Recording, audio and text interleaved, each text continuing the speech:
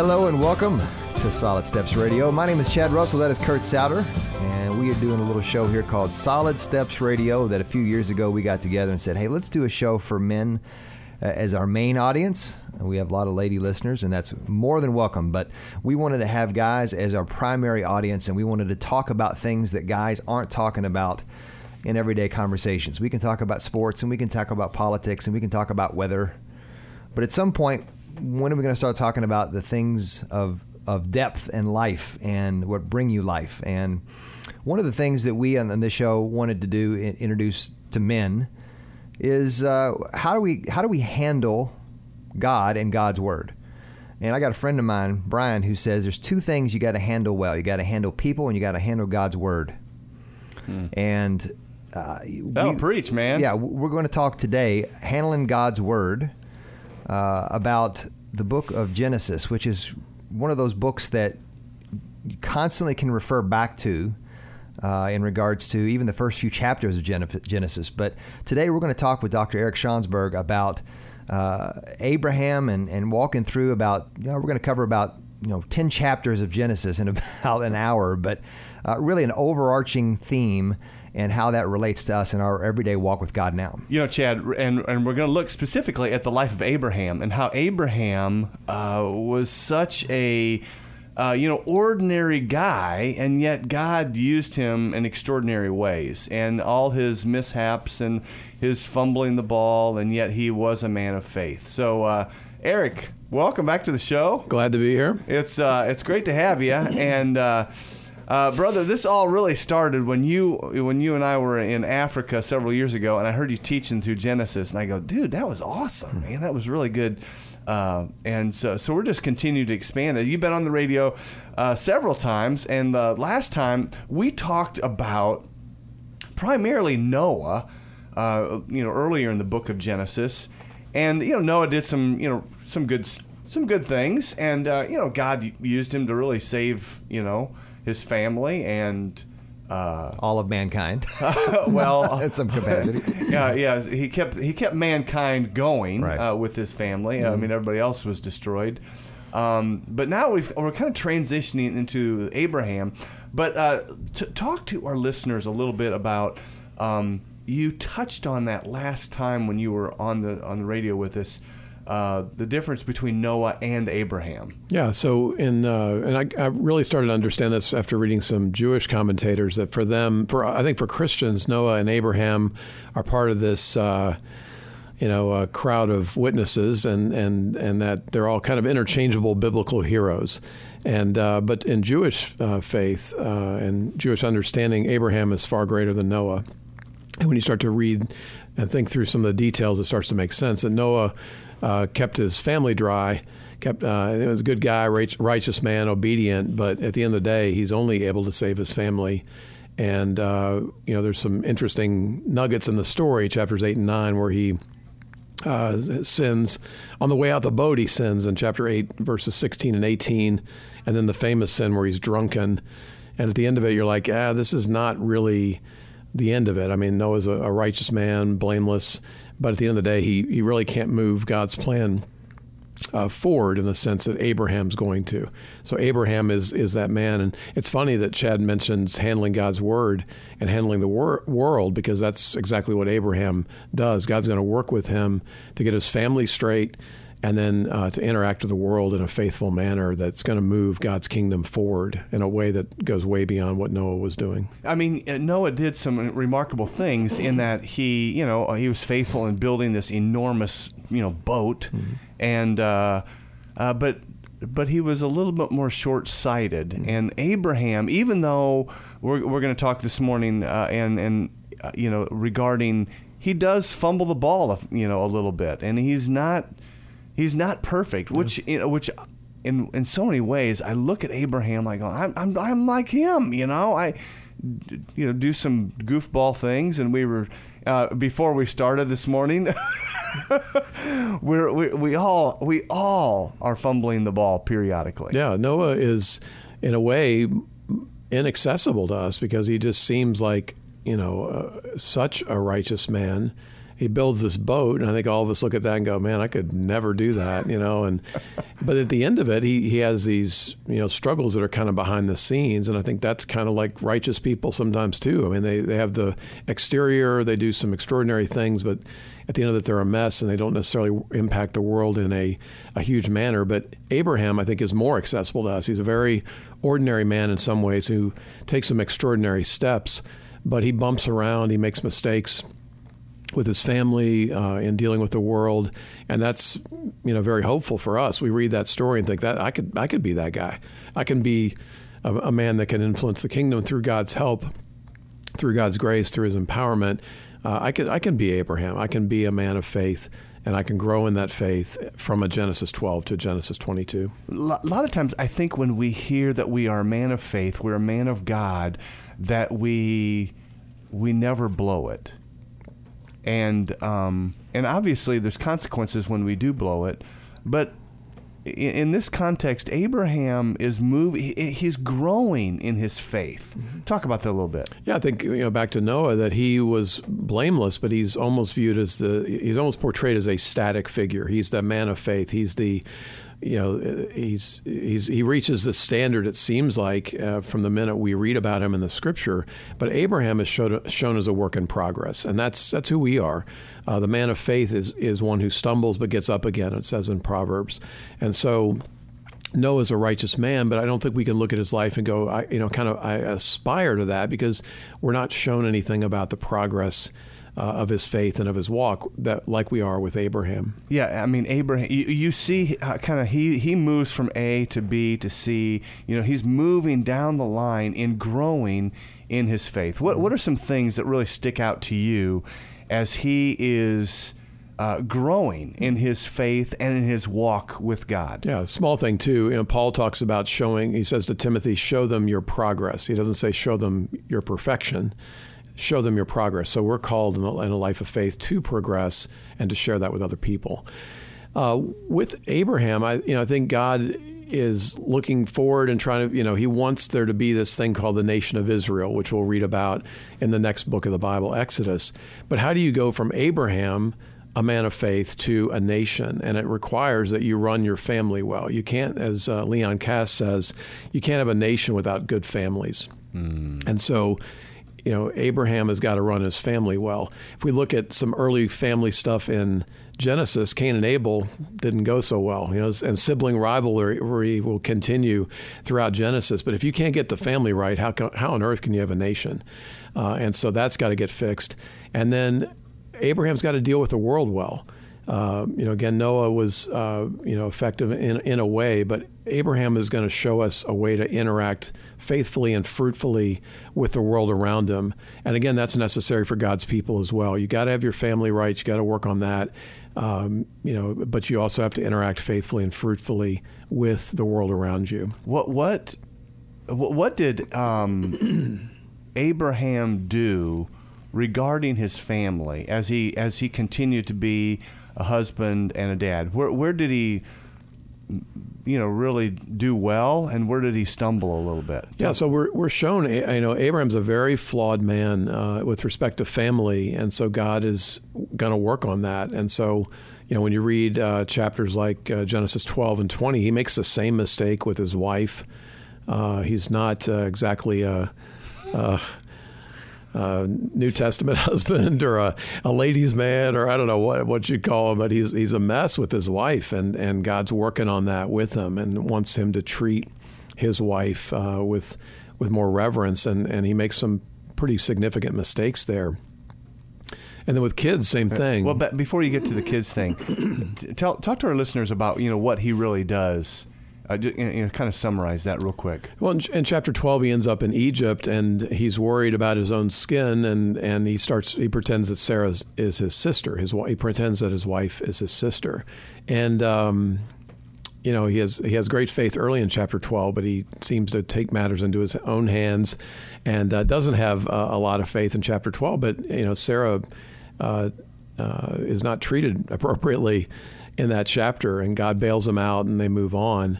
And then he makes the same mistake in chapter 20, or a very similar mistake with Abimelech, the same sort of thing. So You know, he said again to the king, hey, she is my sister. Yeah. Again, to save his hide. Right.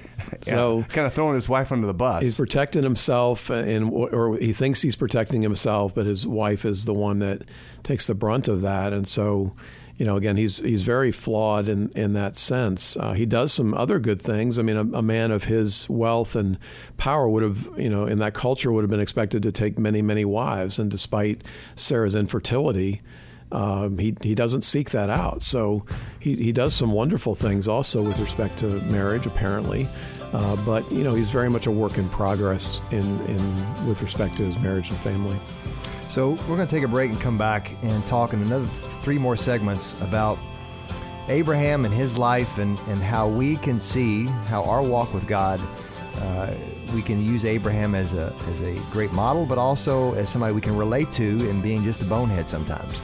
So we're going to take a break, and we'll be back shortly to talk more about Genesis, Abraham, and our walk with God here on Solid Steps Radio. Welcome back to Solid Steps Radio. Chad Russell with Kurt Souter, and we're here with Dr. Eric Schansberg talking about the book of Genesis. We're walking through. We've had on Eric before talking about Genesis, and we're continuing that conversation through a lengthy but rich book. And speaking of rich, if your finances you got so much money you don't know where to put it, go to L&N Credit Union. They will take care of all your financial needs, personal checking, business, car loans, home loans, you name it. L&N Credit Union, they've been around for about as long as Abraham was around, and they're a great sponsor of our show, but also a great pillar in our community. And also Vision First Eye Care. Vision First is a wonderful organization that helps you in your vision, not just to see better, but also the health of your eyes. And they care about you as a person, not just a set of eyeballs. And Vision First, Rod Rollo and his crew, all over the Kentuckiana area, here locally in Louisville area. So if you need your eyes taken care of, go to Vision First. So, okay, Eric, we talked a little bit about Abraham as a husband, but he hasn't been a dad yet. And, God promised Abraham, hey, out of you is going to come, you're going to be a blessing to all the peoples of the world, all the nations of the world, which means you got to have kids. But he doesn't have any kids. And you have to have kids, and you have to pass that faith on to the kids. Again, it doesn't, from God's perspective, right, just having a faithful man, Abraham, doesn't get you to a faithful nation. You have to, how does the faith get transmitted? So Abraham apparently needs to be a much better father than is typical of that time. The key story there is the chapter 17 with circumcision.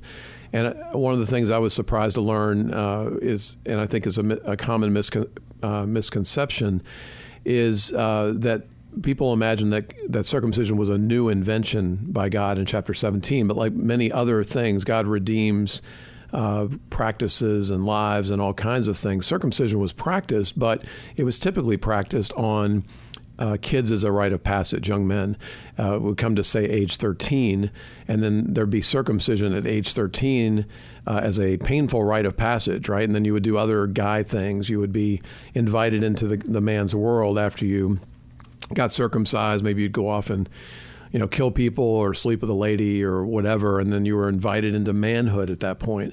And so the innovation in chapter 17 is saying, no, Abraham, I want you to circumcise the child in the first week of birth. In other words, I want you to be involved in your kid's life, not just at age 13 and inviting him into manhood, whatever the world considers that to be, but you're to be involved from the first week of his life and making a difference. And so that's the radical change of circumcision. That's the radical change that God wants from Abraham as a father, to be involved in his kid's life. And, I mean, from the get-go, you are a dad, you're a father, Abraham. I need you to father well. But let's back up a little bit, because before he ever has Isaac, who is the son of promise, he can't get, he and Sarah can't have kids. There's problems going on here. Describe that. Well, God has promised him land, and God has promised him descendants as numerous as the stars and the grains of sand, but there's no kids forthcoming. And so he's been promised descendants, but he doesn't know quite what that means. One possibility is he brings Lot, his nephew, with him, and he may be thinking that's kind of the backup plan, that you'd have a descendant of sort through a distant family member. And then Lot kind of moves away. We'll probably talk about that later.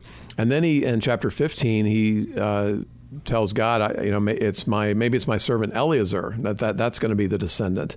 But then God says to him, no, it's going to be a son through your body. But one thing that people overlook is that Sarah's not mentioned.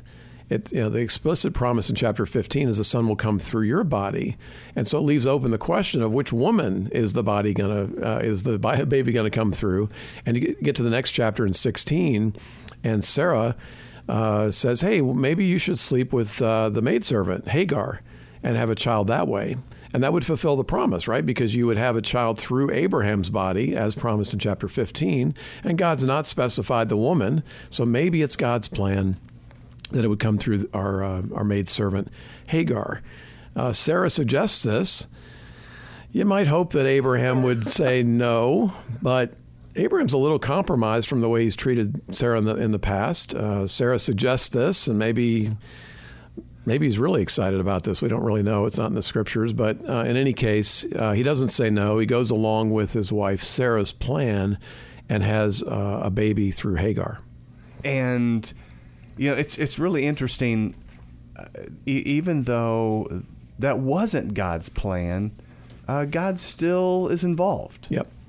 And I think for us, there's a temptation when we know kind of God's general plan. Maybe we don't know the specifics. Maybe we don't know the timing. I mean, it's been a long time to cut Abraham and Sarah some slack. I mean, they're getting old, really old. And God made these promises years ago. Yeah, I mean, because Ishmael, who is the son, he's born when Abraham is 86, I think. I think 86 years old. Yeah. So, I mean, it's like he's doing this in his mid-80s. Mm-hmm. And Abraham's like, well, I mean, I'm not going to live forever, and God has promised. So, I mean, we do need to probably give him some slack, right? Even though... And Sarah, too. I mean, she's in her mid-70s, and, I don't see any kids forthcoming here.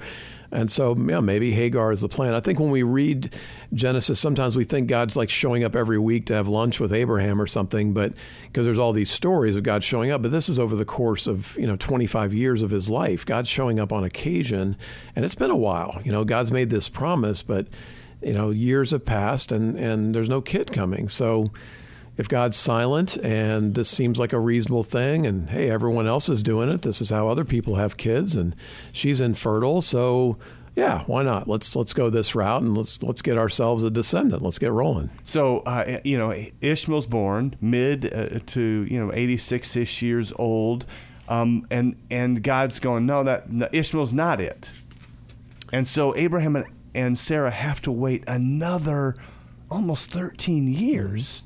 Before what happens? Well, then the angels come and promise that Sarah, in fact, will have the kid. The funny thing is that God doesn't show up until 13 years later. So for 13 years, 12 or 13 years, they think Ishmael is the promised child. God doesn't come in right away and rebuke them or say, "Oh, that was stupid," or that he never really says that was stupid. He just says, 13 years later, hey, by the way, here comes the promised child. So for 13 years, Abraham and Sarah and Hagar all imagine that this is the right way to have gone.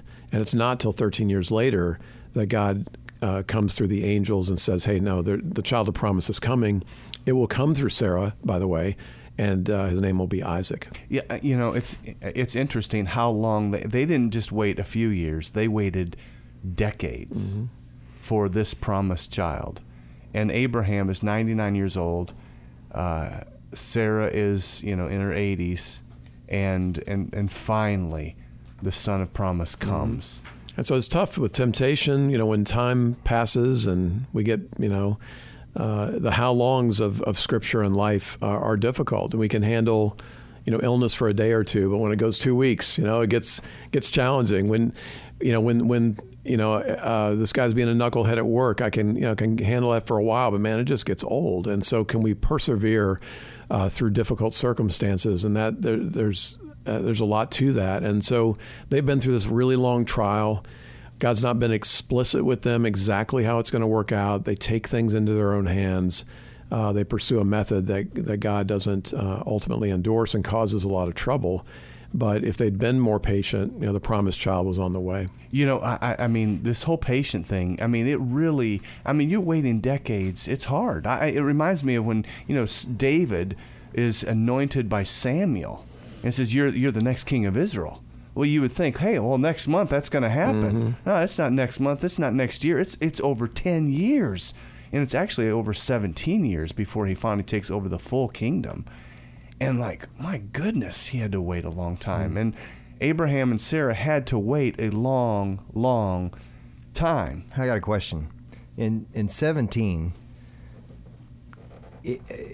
that wasn't the plan for him to go through the maidservant, yeah. right? But then God says, as for Ishmael, I have heard you. I will surely bless him. I will make him fruitful and will greatly increase his numbers. He will be the father of 12 rulers and make him into a great nation. It seems like God, but those nations ended up being a big thorn in the side mm-hmm. of the Jews, yep. of the Jewish nation. Why would God do that? Yeah. That to me I've never understood why he says, I'm going to make this a great nation. And is he doing that as a sort of punishment and saying, you know what, you got ahead of me and now this is what's going to happen?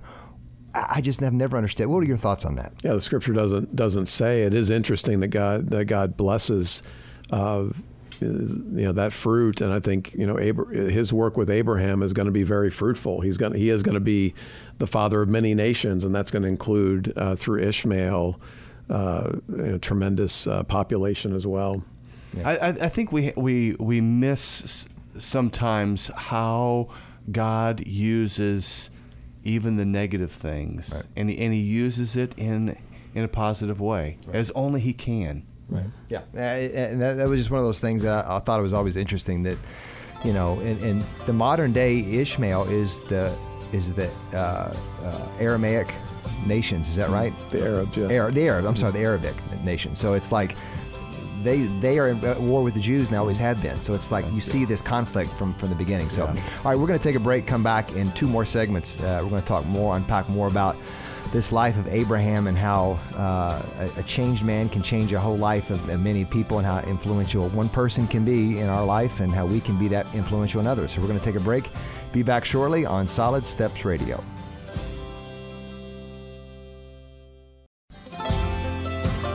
Welcome back to Solid Steps Radio. Chad Russell and Kurt Souter. You're here with Dr. Eric Schansberg talking about Abraham and walking through Genesis 12 through 22 and covering a lot of ground today, but just giving a real big 30,000-foot view.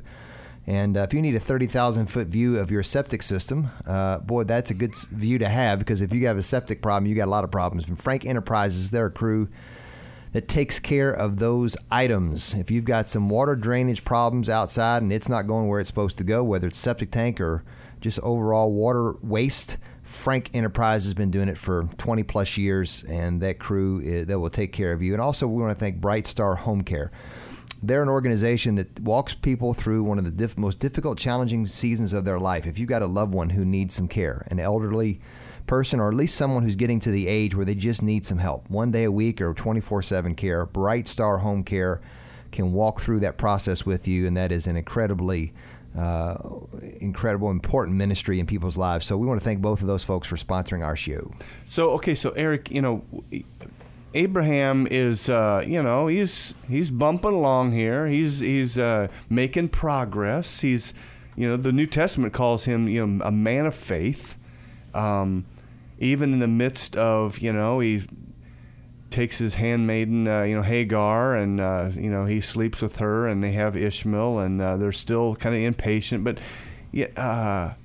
talk a little bit about the passivity of Abraham. Yeah, as God's working with him on the family thing, being a better husband. I mean, again, it's striking that we see the passivity of Abram here. You would hope that he would lead more effectively, say something, and instead he just goes along with Sarah's plan. And like we did 2 shows ago, I mean, it's really Adam's passivity and the silence of Adam that causes so much trouble in Genesis 3, that we talk about Eve getting into trouble with the serpent and the fruit, but Adam's standing there like a dope and not doing anything. And so, it says in a dope. I like that. Chapter 3, verse 6, part B, it just says he was standing there. So, he's not intervening. He's passive. It's the silence of Adam that causes trouble. And really the silence of Abram gets them in trouble here as well. So I think there's a call. I mean, there's something about men throughout Genesis, and I think to this day, where passivity is a real problem for us. We're either into toxic masculinity and we're doing all kinds of stupid stuff, or we go to the other era, which is just passivity, and we kind of let other people run the show. And what Adam and then Abraham are showing us here is that passivity and how much damage it can cause. Yeah, I've shared with my son Drew, growing up, I said, buddy, it's the 3 P's. You got to watch out for pride, for purity, and this whole passivity thing. We gotta have victory in this area of passivity. The beautiful thing about Abraham is that, yes, he is passive at times, but there also he comes around. Yep. And in a couple instances, he really steps up to the plate and is proactive. Yeah, I mean, he's great at church. I mean, he's offering sacrifices. He's a great worker. And then in chapter 14, he's a great warrior. He's a leader of men. He's great at work. He's great at church. But the home thing really needs some work, and so God's working on him with that. But yeah, the other thing we talked about is if you're going to build a nation that's going to do God's work, you need it to interact faithfully and fruitfully with the world around them. And we see Abram dealing very effectively with the world around him, starting with his nephew Lot. So in chapter 13, a fairly famous story, they have a lot of wealth, and it's getting crowded. And Abram says to Lot, look, our shepherds are fighting. Basically, I don't want this to come between us and cause trouble. Hey, you look whichever way you want, and you can have whatever land you want. You go your way, and I'll take second choice. And that's an amazing moment. I mean, here's Abram, who's the big cheese. He's the man of God. He's the old guy. He's the uncle. Yeah, he's the uncle. And he says to Lot, his nephew, hey, you get your choice. So what's more, magnanimous than that for Abram to put Lot first? And Lot comes off as a bit of a mess. So we don't know how big of a mess, but, his nephew is kind of, and he still says to him, hey, look, you get to choose here. And a lot of wisdom in that. I mean, just in how he's handling Lot, and just handling this difficult situation. He also, with Lot, so Lot, he says, if you go right, I'll go left, or if you go left, I'll go right. And of course, Lot moves and gravitates toward Sodom and Gomorrah, but there's this big battle that goes on, and Lot is getting his rear end kicked, basically. And what does Abraham do? Yeah, well, he comes in and rescues him. One more thing to say about that. It's interesting that Lot's choice is by sight. It says he sees the land. And in Genesis, one of the things that pops up over and over again is that our eyes get us in trouble. So hearing comes with the word of the Lord. So hearing is always emphasized in Genesis, but the things we see can be deceiving. From Genesis 3:6, or Genesis 3 rather, with Eve seeing that the fruit of the tree was desirable for gaining wisdom and attractive to the eye, and on, to Jacob picking Rachel because she's attractive, right? When their eyes, the things that are visible in this world can be dangerous. And Lot does the same thing. He looks and he sees fertile land and says, I'm going to go there. Abram's walking by sight, or by faith. Lot is walking by sight.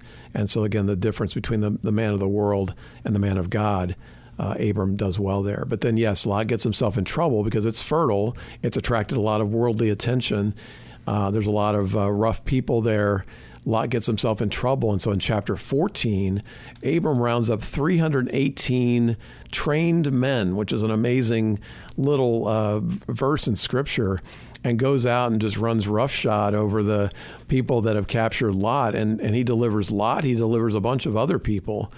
And so, I mean, there's a lot of amazing little things there. How did this guy get 318 trained men? I mean, that tells you how wealthy he was, how influential he was, how organized he was. I mean, there's just a lot of stuff there to be able to pull off all of that, the preparation, He's got basically this small army of people ready to go is amazing at many levels. He's some old guy. I mean, he's in his 80s, and he's like leading this battle against kings and is able to pull that off. So, Abraham is an amazing man. He goes to bat for people. He fights victories. He's able to mobilize resources. I mean, he's just really interacting with the world, not just in a impressive worldly sense, but he's fighting for justice. He's fighting for the oppressed. He's he's getting the job done. It's very impressive. Well, and then kind of fast forward, because God is going to come, and the famous story of He's going to destroy Sodom and Gomorrah. Their wickedness and evil is so wretched, is so vile before God, that God says, we've got to clean this up. Mm-hmm.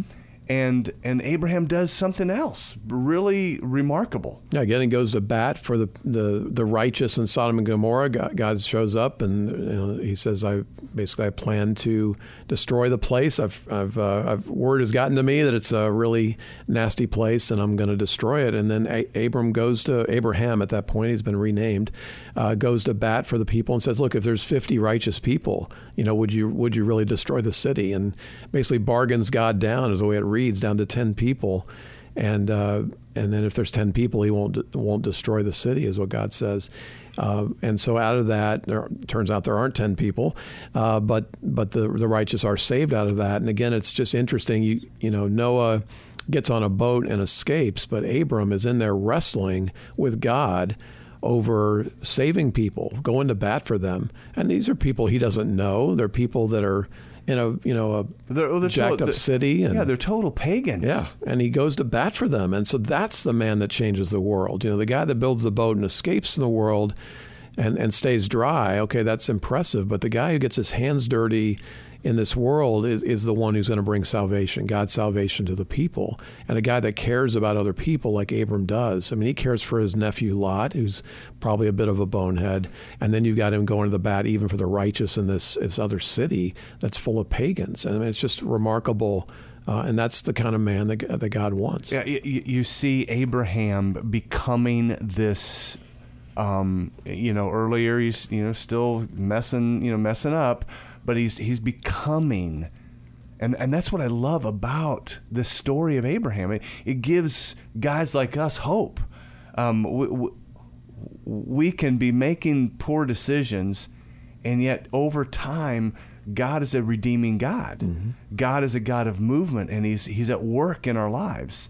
I'm reminded of what Philippians 1 says: He who began a good work in Abraham, He who began a good work in Chad, He who began a good work in you, Eric, He will bring it to completion on the day of Christ Jesus. He's this God that's constantly working. So I think another point to make here is back to that military thing, that he was, if you got an effective military, what's the old thing? If the only hammer you got, or the only tool you got is a hammer, everything starts looking like a nail. He's got this army. He's had success.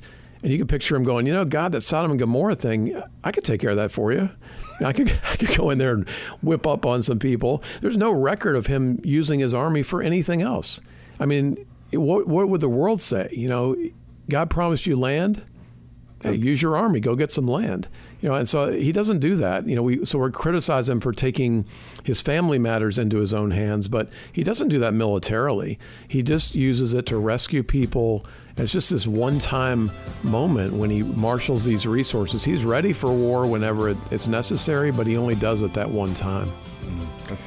So we're going to take a break and come back and do one more segment, which you can't really do Abraham a lot of justice in 4 segments, but just really we see this man's life that has been so impactful and so selfless, and why he's referenced as, when it comes to faith, Paul references in Romans about faith, he points back to Abraham. So we're going to take a break and finish more about the story of Abraham and his life here on Solid Steps Radio.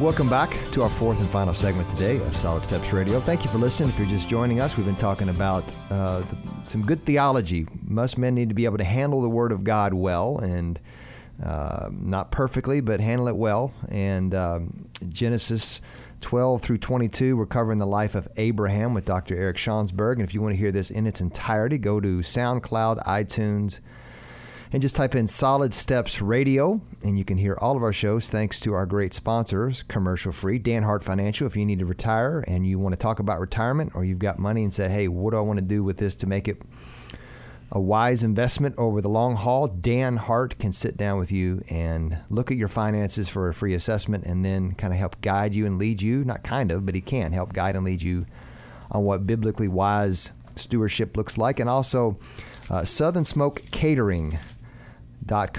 SouthernSmokeCatering.com. They are a catering-only barbecue joint that does incredible work. They are actually catering our free listener appreciation, yes, I said free, listener appreciation event on October the 1st.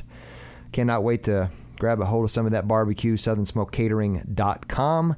And if you want more information on our free listener event, go to FurtherStoneMinistries.org, FurtherStoneMinistries.org. And also I want to thank Southeast Outlook. The Outlook is a publication here in Louisville locally that talks about all of what God's kingdom is doing here, not just in this city, but all around the world. So we want to thank the Outlook for being a sponsor as well.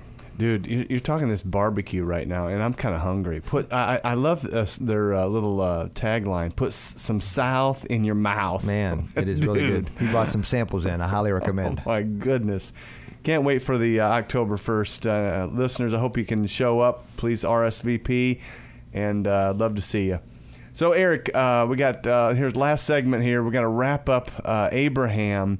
And, God finally, God's word is always true.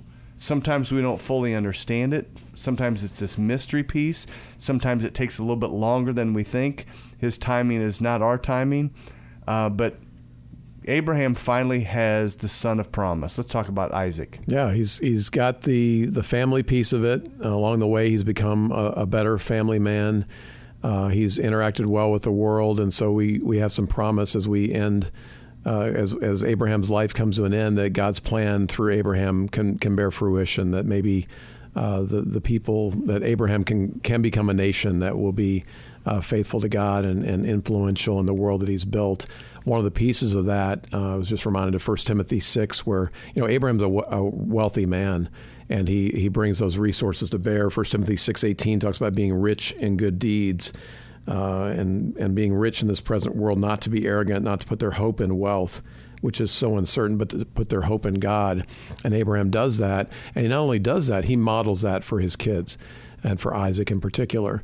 And so it's not enough for Abraham to be faithful and walk with God.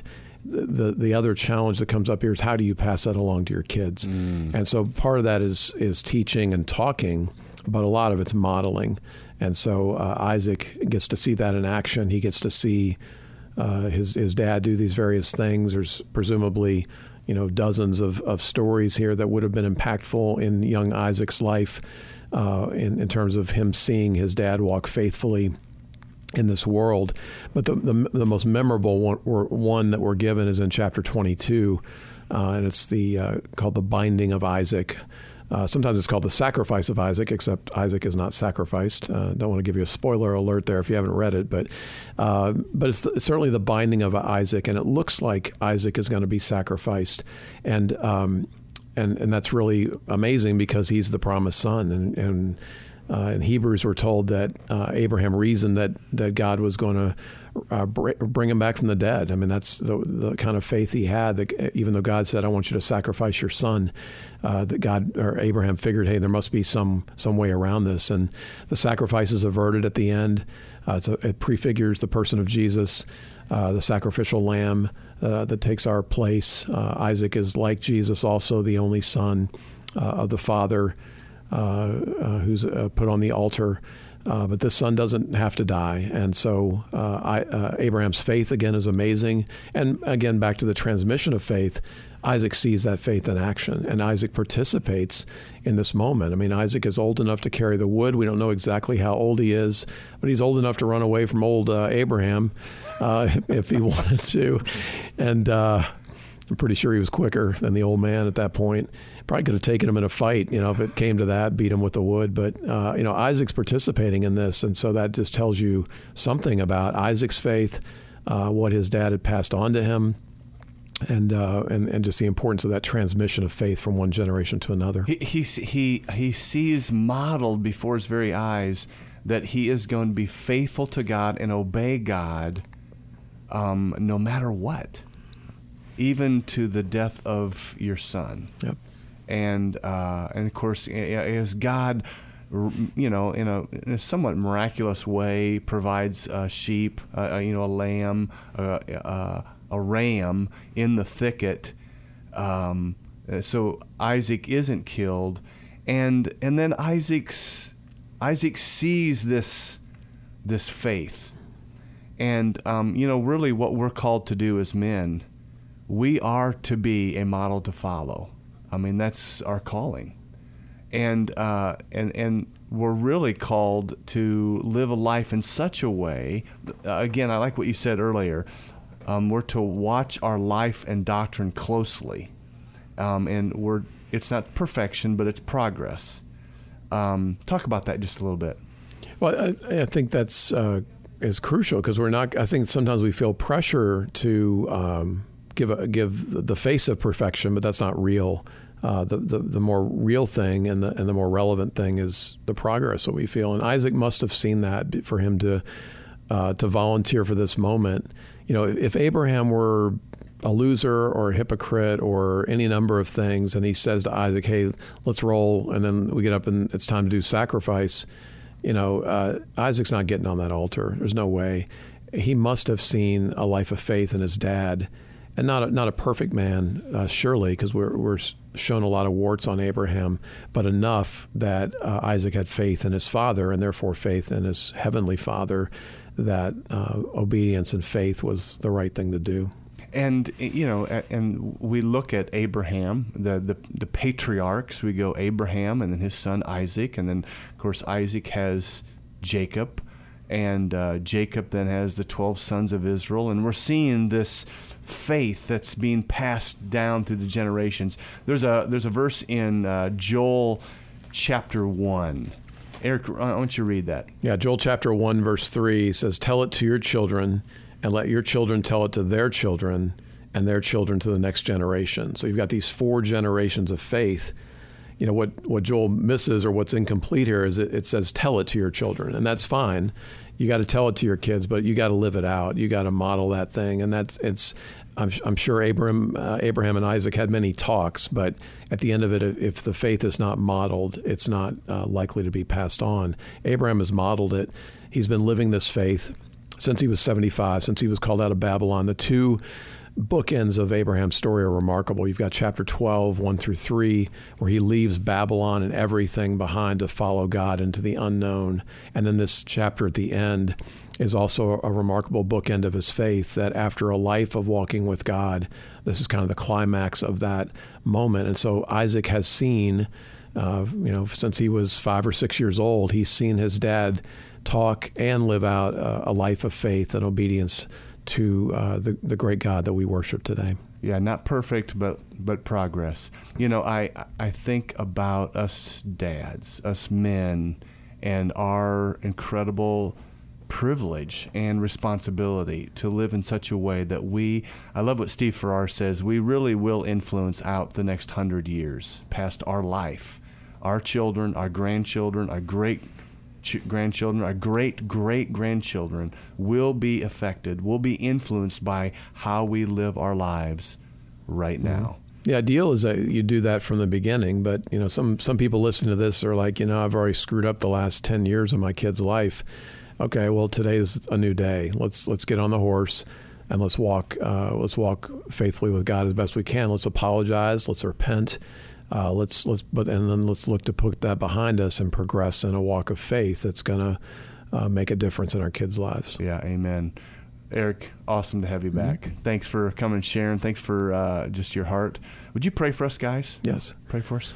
Lord, we just thank you for today and every opportunity you give us. We thank you for the men listening to this show, and whether they've been walking with with you for years faithfully, or whether it's been a very bumpy ride, or they're just engaging in this faith journey and have made a lot of mistakes. Lord, you're a God of redemption. You want the best for us and from us, and you just want us to take that step of faith right now, Lord. And I just pray that you would help men have the courage to do that, the wisdom to work on past mistakes and to move forward in a faithful and fruitful manner. Lord, you've called us to great things in our family and in the world around us. Let us not settle for passivity or for isolation from the world. Lord, we want to make a difference for your kingdom today and always. And we lift this up to you in the name of Jesus. Amen. Amen. Thanks, bro. Good to be here. Yep, it's awesome. So we look to Abraham and we think, man, that's a lot of hard work, a lot of effort I got to put forth. But the truth of the matter is, Abraham believed. And just believing, he looked up at the stars and he says, I believe what you say, God. And if we believe in the work of Jesus, that is what we need to do. Just believe in the work of Christ, to have faith in him. And boy, it's encouraging to see that Abraham made lots of mistakes. But remember, he was 75 when his journey began. So it's never too late.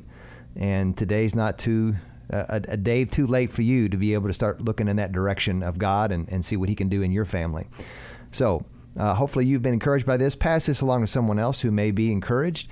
Thank you for the work of us giving us the opportunity to do our ministry with you. And please pass this along to someone else who may want to hear what we're doing here on Solid Steps Radio. So thank you again for listening, and we'll talk to you next time on Solid Steps Radio.